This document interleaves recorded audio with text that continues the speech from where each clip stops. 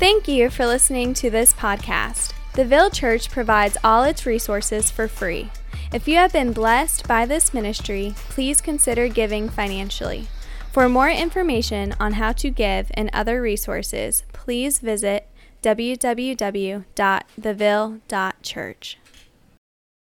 Good morning, everyone. How's everybody doing? Good.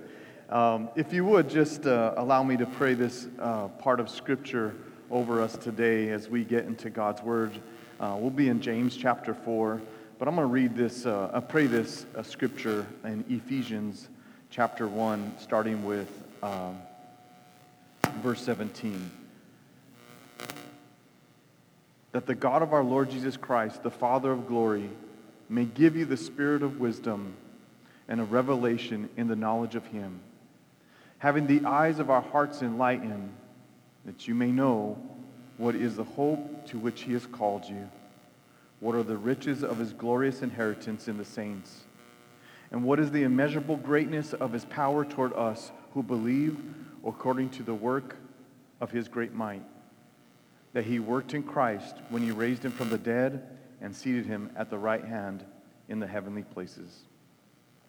Father, I just pray that we'd be able to hear this today from You, that You would give us, God, what we cannot obtain and do on our own, that You would go before us and allow us to see and hear, to be able to experience another miracle, You, God, in our lives this morning, in Jesus' name. So we're in James chapter 4, and the big overarching story or point here with James is that it's a conflict. It's church conflict. Right away, James 4, at the very beginning, verse 1 says, what causes quarrels? What causes fights? Obviously, what causes a conflict among you? So James poses this question, and he's talking to believers. He's talking to the church. This is a letter that's written to the church. This is an epistle. It is the very first epistle that ever reached the very first church that was established. And he says, is it not this, that your passions are at war within you? We can see through the book of James, from the very beginning, where he really hones in and talks a lot about language and our tongue and being wise and this fighting and these wars and these quarrels and how we treat one another. And he's going to hone in again here. And I'd like to title this teaching today, The Gospel and Conflict. So what causes quarrels and what causes fights among you? First of all, there's both good news and bad news in this verse. The next set of three verses. But there's both good news and bad news here. First off, the bad news is that we have this fallen nature, sinful nature. That's the bad news. In other words, there's something bad inside of us. There's something messed up inside of us. Part of us, right? Before Christ, before Christ came into our lives, He gave us, and before He gave us a new heart and a new nature, up until that point, up until that moment to where we became believers, we did not care about what God thought about us. We did not care and how we were to sin against God. It did not matter to us. We were unable to see, and that's what the Bible says, we were blind, right? We were darkened in our mind and darkened in our understanding because sin blinds and sin darkens. It just didn't matter. Now, there was a war that was in us. There was no war that was in us, actually, at that moment. There was no conflict of, man, I just did something and it really offended God. It really was a sin against God. Galatians chapter 5, verses 19 to 21 talks about this, and it talks about the works of the flesh. This is that sinful nature. That sinful nature we received whenever we were born, because we were born with that sinful nature that was passed from Adam and to all men. And so we find here in Galatians, it spells it out. It says, now the works of the flesh are evident. Sexual immorality, impurity, sensuality, idolatry, sorcery, enmity, strife, jealousy, fits of anger, rivalries, dissensions, and divisions, envy, drunkenness, orgies, and things like these. I warn you, as I warned you before, that those who do such things will not inherit the kingdom of God. Why does it say that no one will enter the kingdom of God if they've done these things? Because most of us in this room have been guilty for one of these, or many of these, or all of these. It says the reason why we will not enter the kingdom of God, or someone will not enter the kingdom of God, is because they have no awareness that they've even done these things. They make a practice. It's a daily lifestyle. It does not bother them. They have no conscience in them. They approve of these things. They are unable to even feel the pain of their sin, or know, or be aware of the sin. It says those are practical things. That's the flesh. That's that part that is sinful that we were born with. Here's the good news. The good news is that we have that battle going on. That's why it says, what causes quarrels? What causes fights among you? Is it not this, that your passions are at war within you? There's a war going on inside, and that's actually good news. And the reason why that it's good news is that it's there. Again, when you're in a dead state, when you're in a place where you're totally blind and unregenerated, in other words, there's not a new life and a new heart inside of you, there's no conflict, there is no war. So this is good news that there's a war going on. And it means that Christ has come into you and you have a new nature and a new heart. And with that new nature and that new heart, it brings new desires. And these desires are in line with God because these desires actually come from God. And what happens is there's this battle going on, and it's God's Spirit and it's our old nature. Galatians chapter 5, verse 17 spells this out very, very clearly. Galatians chapter 5, verse 17. What does it say? It says, for the desires of the flesh, that's what we just talked about, flesh in Galatians 5:19, are against the Spirit. What spirit is this? It's the Spirit of God. It's the new nature. It's the divine nature. It all works together. And the desires of the Spirit are against the flesh. So there's a battle there. And for these are opposed to each other to keep you from doing the things you want to do. So there's a battle going on. The reality is that the fight that goes on in you will continue until the day Christ comes and takes you home. Or he comes, the second coming, or he takes you home. The beautiful news is that though you fight day by day, though there's a battle going on day by day, the war has already been won. And this is God's promise to also not just save us and then transform, that's that battle, that sanctification process, but also that he will glorify us. Just the same way God saved you, he will also glorify you in the end. In other words, it's all God's doing all the time. In other words, this fight you have every day will end with having a glorified state. And that is without that sinful nature, without that bad part, it will cease to exist. That's a promise. The New Living Translation says in Philippians 1:6, I am certain that God who began the good work within you will continue his work until it is finally finished on the day when Christ Jesus returns.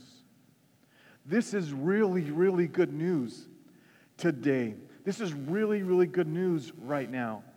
And there's some of you here, including myself, that really need to hear this.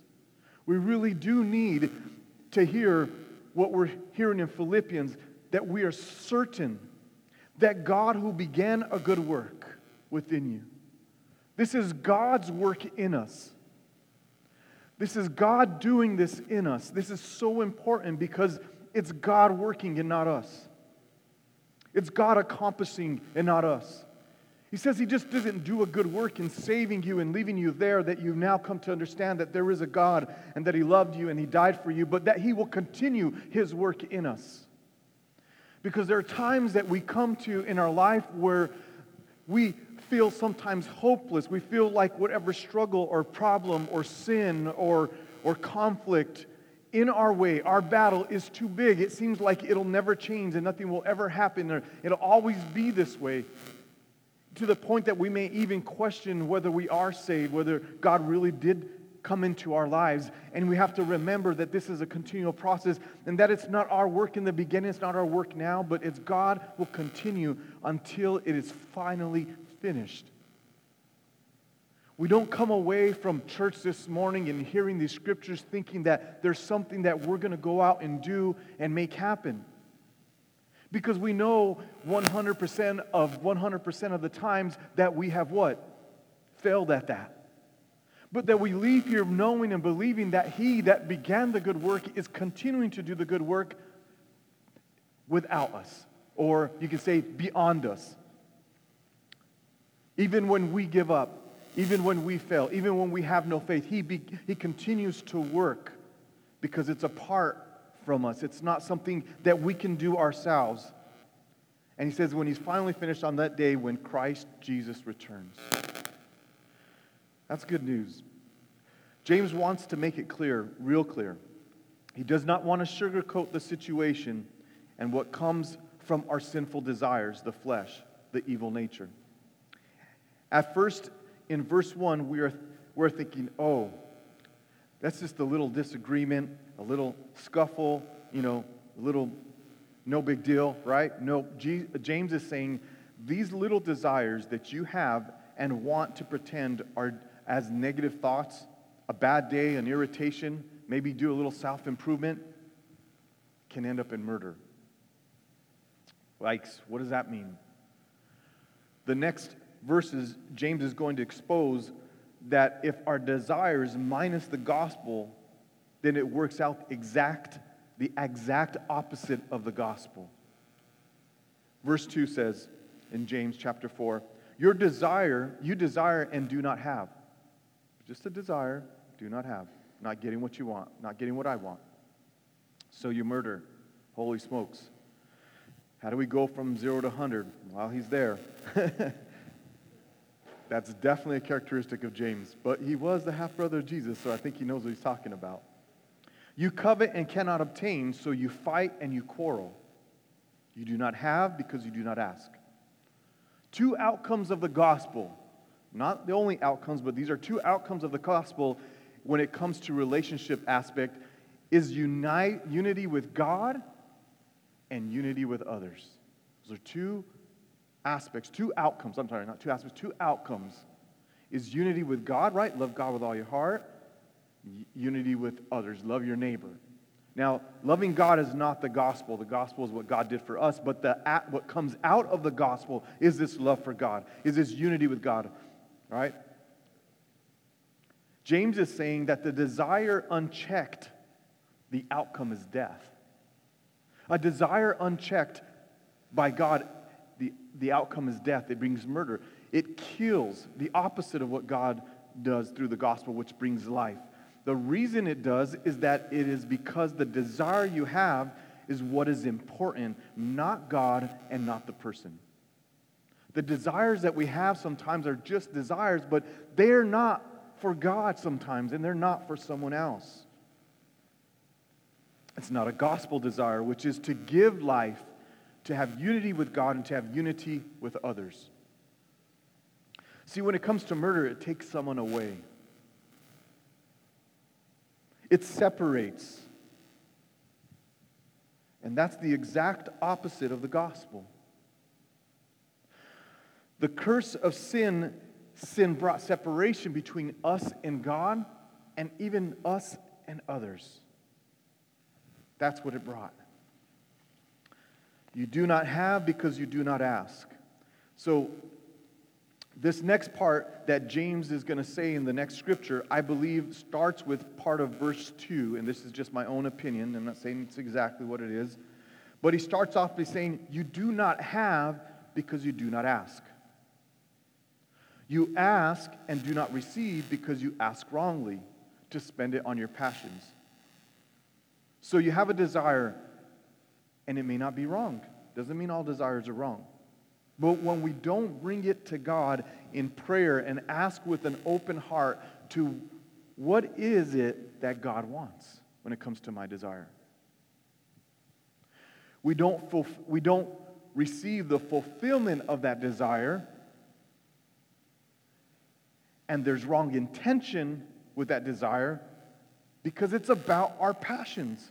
It's about what we want alone, and there's no room for God. And that's what the end of verse 2 and the beginning of verse 3 says. You do not have because you do not ask, and you ask and do not receive.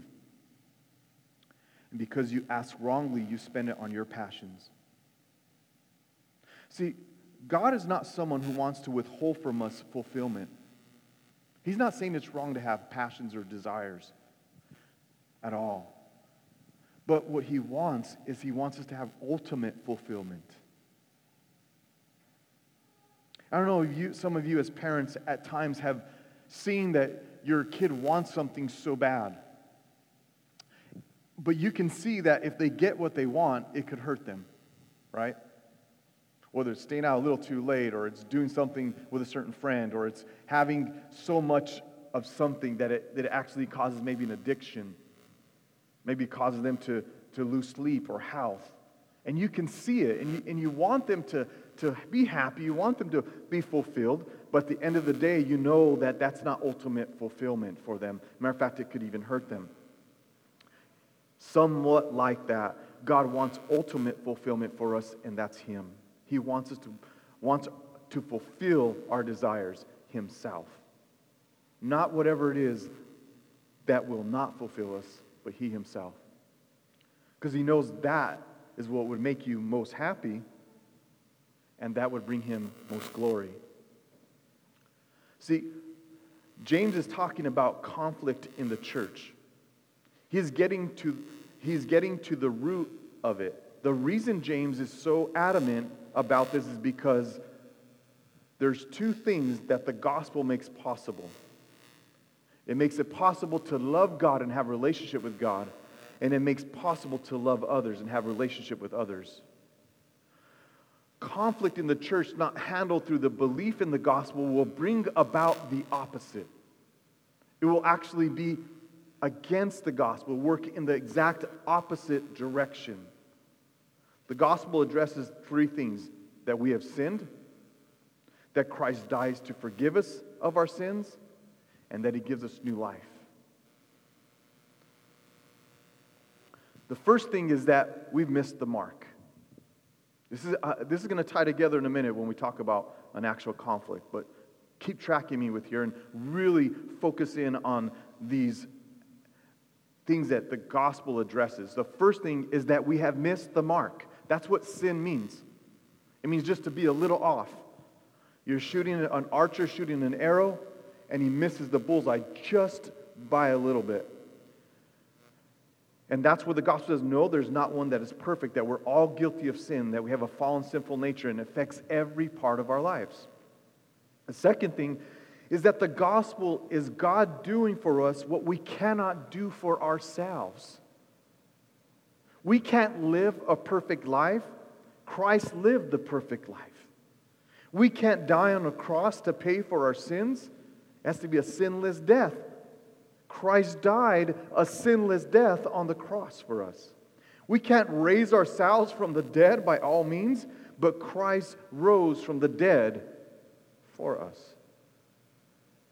Do you get the picture? Do you see these aspects? So when it comes to the conflict with another believer, it will be to allow the gospel to address us in the same way with the hope of the same two outcomes that we talked about, that love and unity with God and that love for one another, unity with one another. So the conflict is there. Very first thing, what does the gospel address? I am a sinner. I need God. Second thing, I need God to do what I can't do. In order for me to enter this conflict with whoever it is that is a believer, I need to come to that place to be able, I need God to reveal to me first, by faith, the same thing He did when I came to Him, right? When He came into my life and all of a sudden I was able to see and hear and listen and know that I've sinned. He did His work, placing a new spirit in me. Again, the revelation that I am a sinner. That I could be off here. Matthew 7, verses 1 through 5. Starts off with, judge not. If there's anyone here today that is perfect in this church, go ahead and judge. But there ain't no one here that's perfect. Judge not, that you may not be judged. This is what Jesus says, for with the judgment you pronounce, you will be judged. And with the measure you use, it will be measured to you. So in other words, everything that you have that you're going to measure someone with, you've got to be able to measure up in that same way. And I don't know about you, but there ain't no one here that can measure up. Why do you see the speck that is in your brother's eye, but do not notice the log that is in your own eye? Again, that I am a sinner. Or how can you say to your brother, let me take the speck out of your eye, when there is a log that is in your eye and your own eye? You hypocrite. First take the log out of your own eye, and then you will see clearly that to take the speck out of your brother's eye. So being able to recognize what we recognize at the time that Christ came into our life, that we fall short and we miss the mark. Asking God to show your log, if there is one, show you the intention of your desires. If it is all good, if all of your intentions are good, just be aware you still miss the mark. So that way, in the conflict, even if you have a just desire and a right reason for, addressing an issue, just know that there is a sinful nature at work, even in your good intention. Because there is good intentions that God gives us.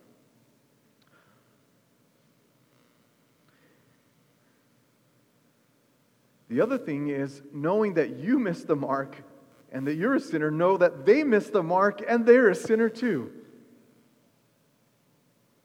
Doesn't sound too promising, two sinners coming together to deal with stuff at all. But the gospel, right? Of course you thought I was going to say that. Second is, we need God to do for us what we can. We need God to do for us what we cannot do.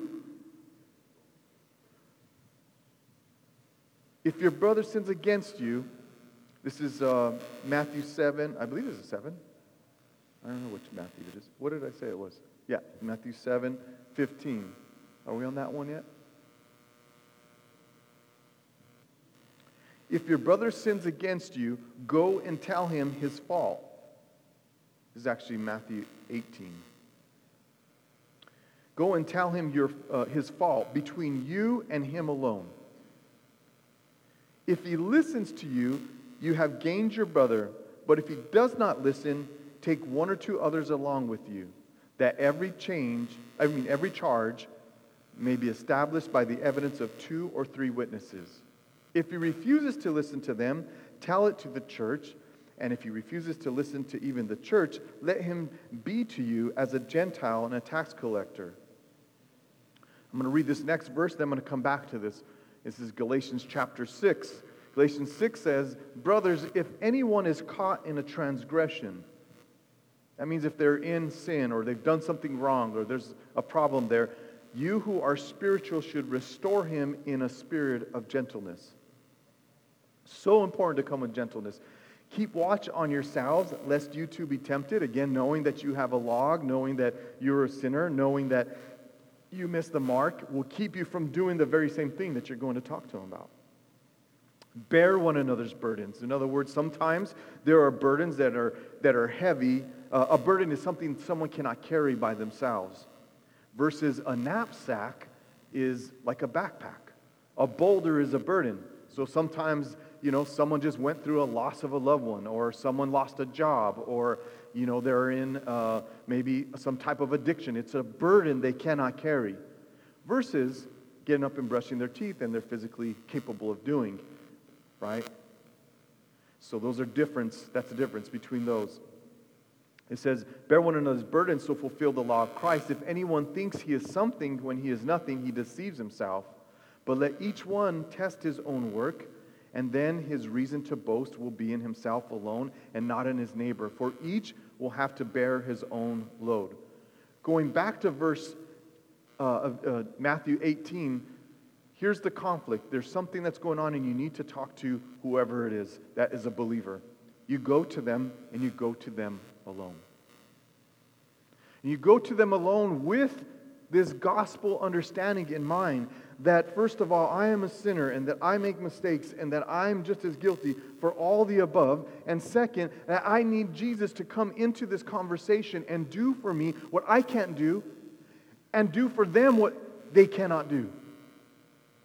It is impossible for anyone at all to come to the realization of their mistake or their sin or their pain or their hurt or their whatever they've done to you or whatever they're doing to themselves or whatever they're doing to the church. There's no way apart from Christ.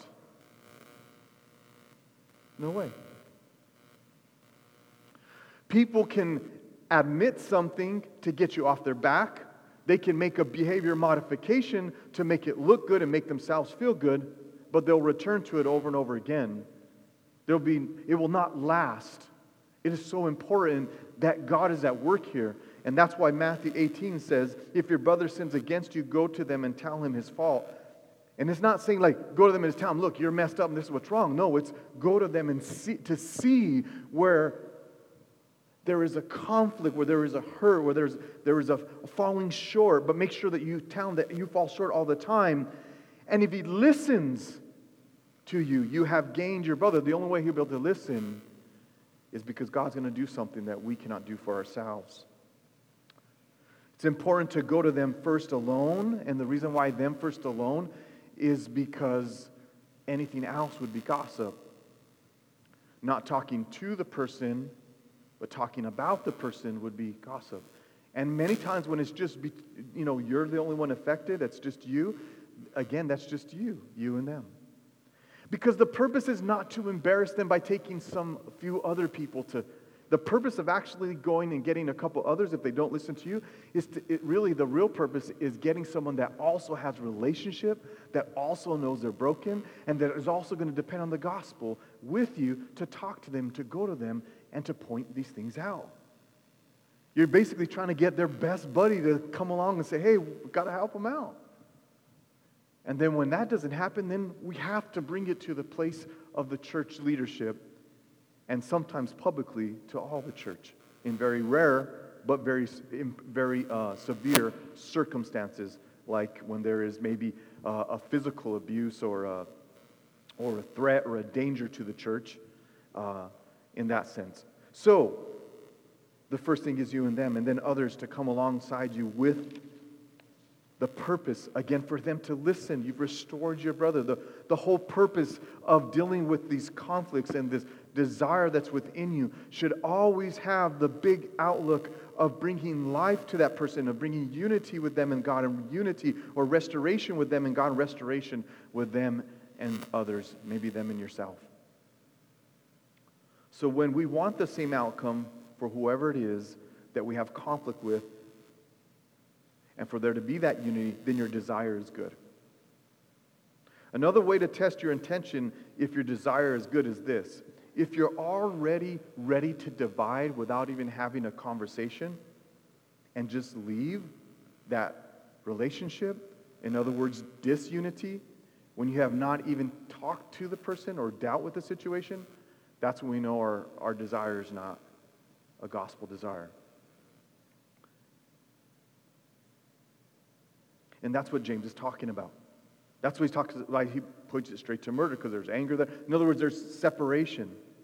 The good news is that Jesus, even when we do have that feeling like, I just want to get out, this is over, I just want this to be done with, right? Because it's not comfortable when we're in those situations. It's not easy.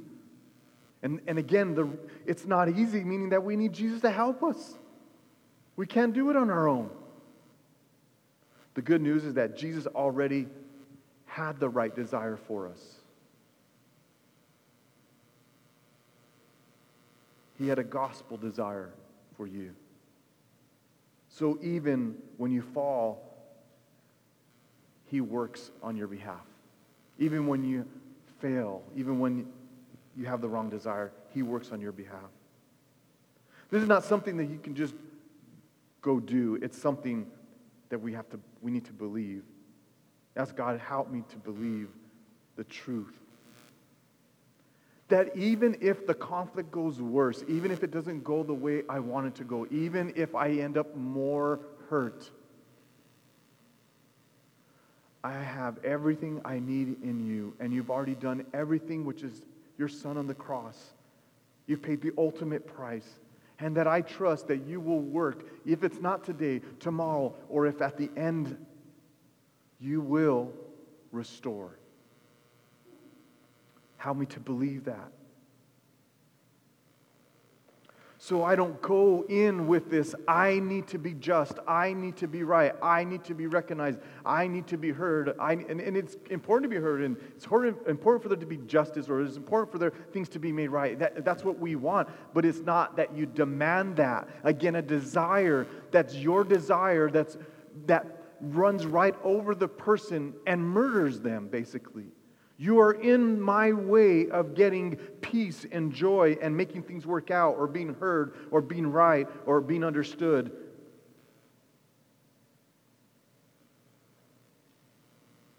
It's something that God does in us through the gospel. When it comes to the other person, it's the same thing. God is the one that does the work. We cannot make someone realize.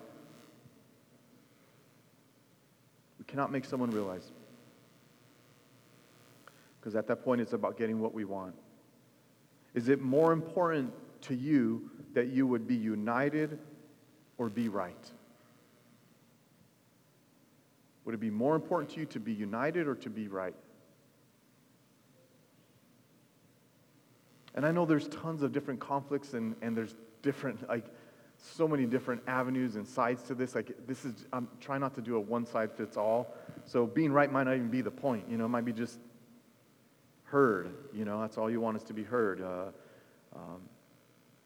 Maybe there's an actual action that needs to stop, something that's being done that's wrong, that's hurtful and sinful. It needs to stop. Yes.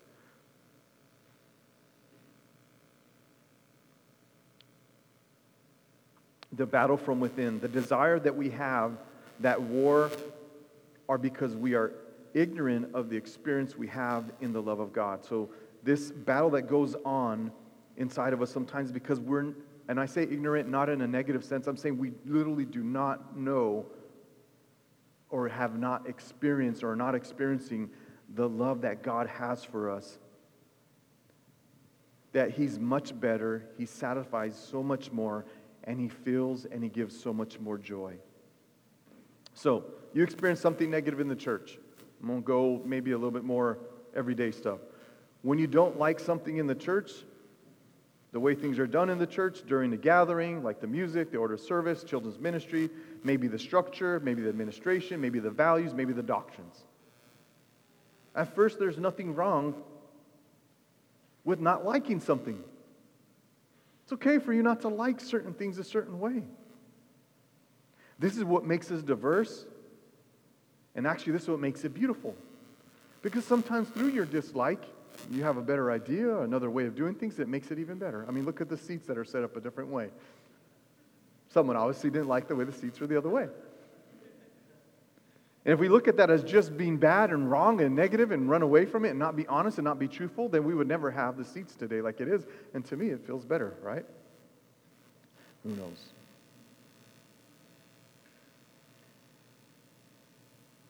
Second, it does not mean something is wrong with the church. Just because the seats were the other way doesn't mean it's wrong. Just because you didn't like it. That's important to notice that.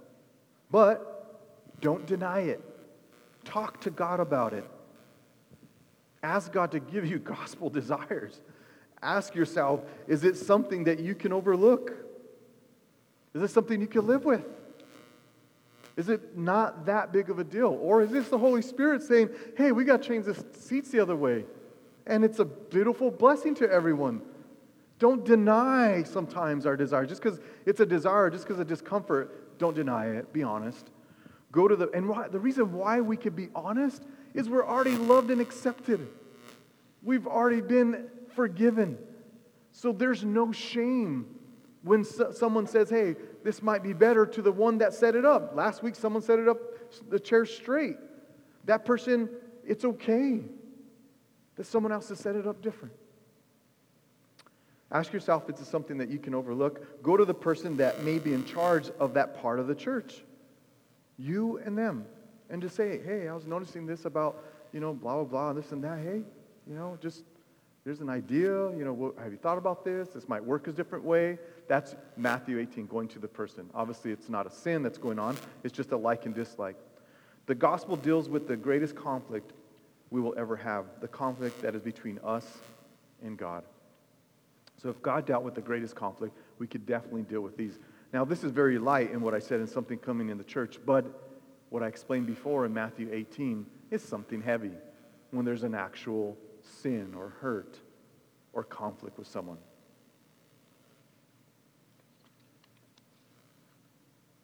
If we can have the worship team come up, and we're going to conclude here.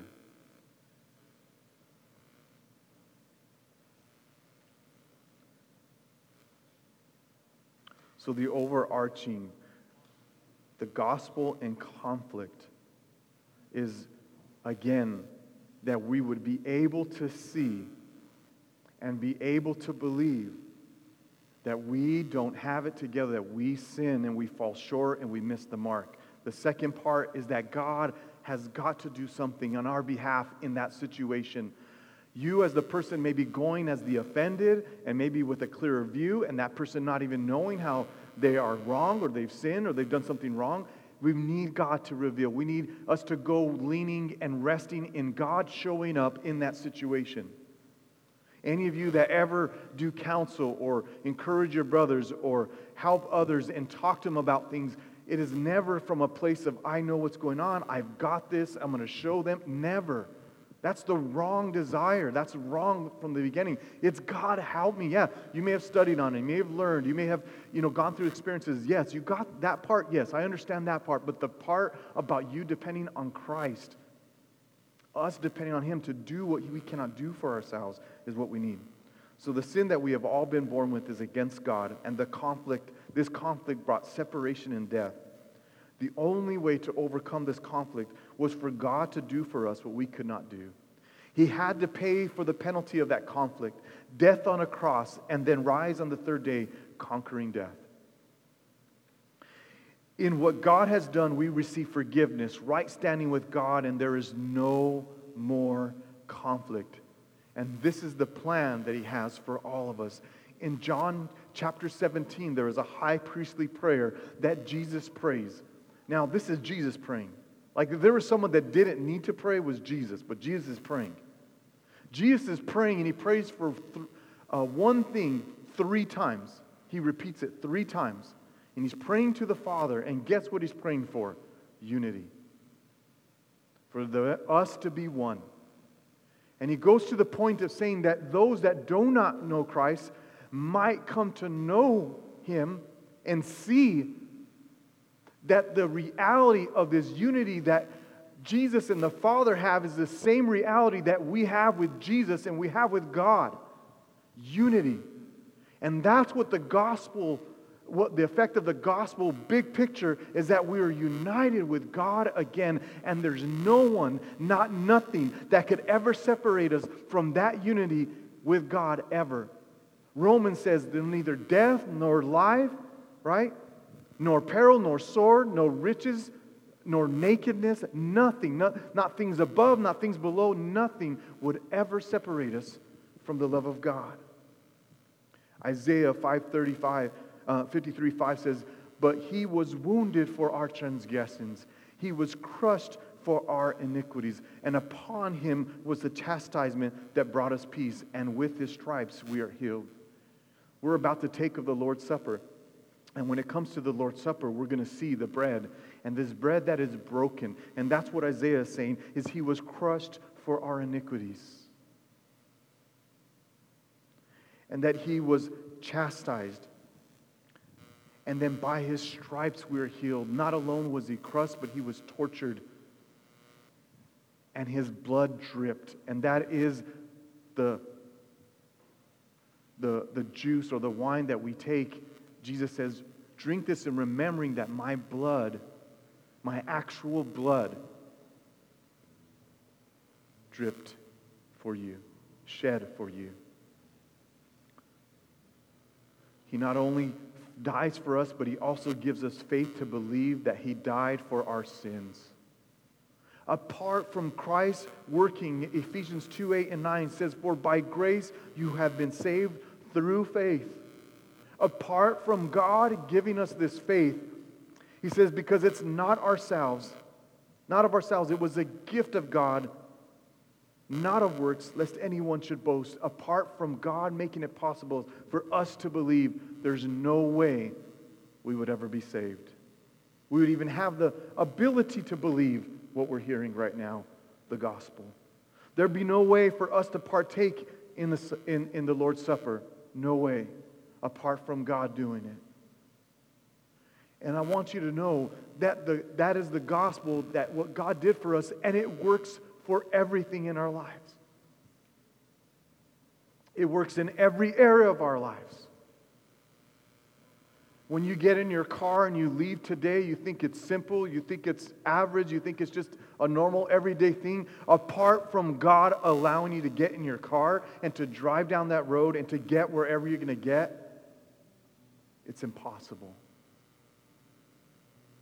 When you're about to go to work tomorrow and you're about to address some of those issues and those challenges and obtain certain things and find out things and organize things and fix things and serve people and do whatever it is that you do.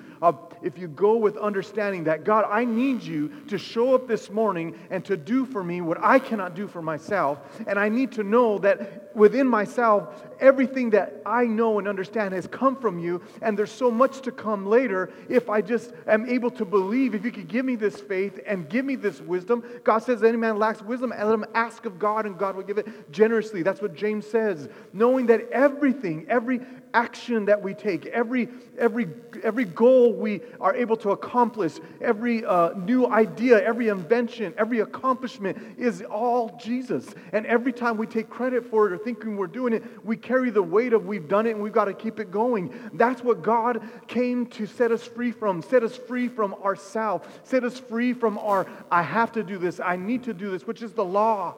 He came to give us freedom, a new life, grace, and rest for our souls. So Ephesians says, it's a gift of God. John 6:4 says, no one can come to me unless the Father who sent me draws him.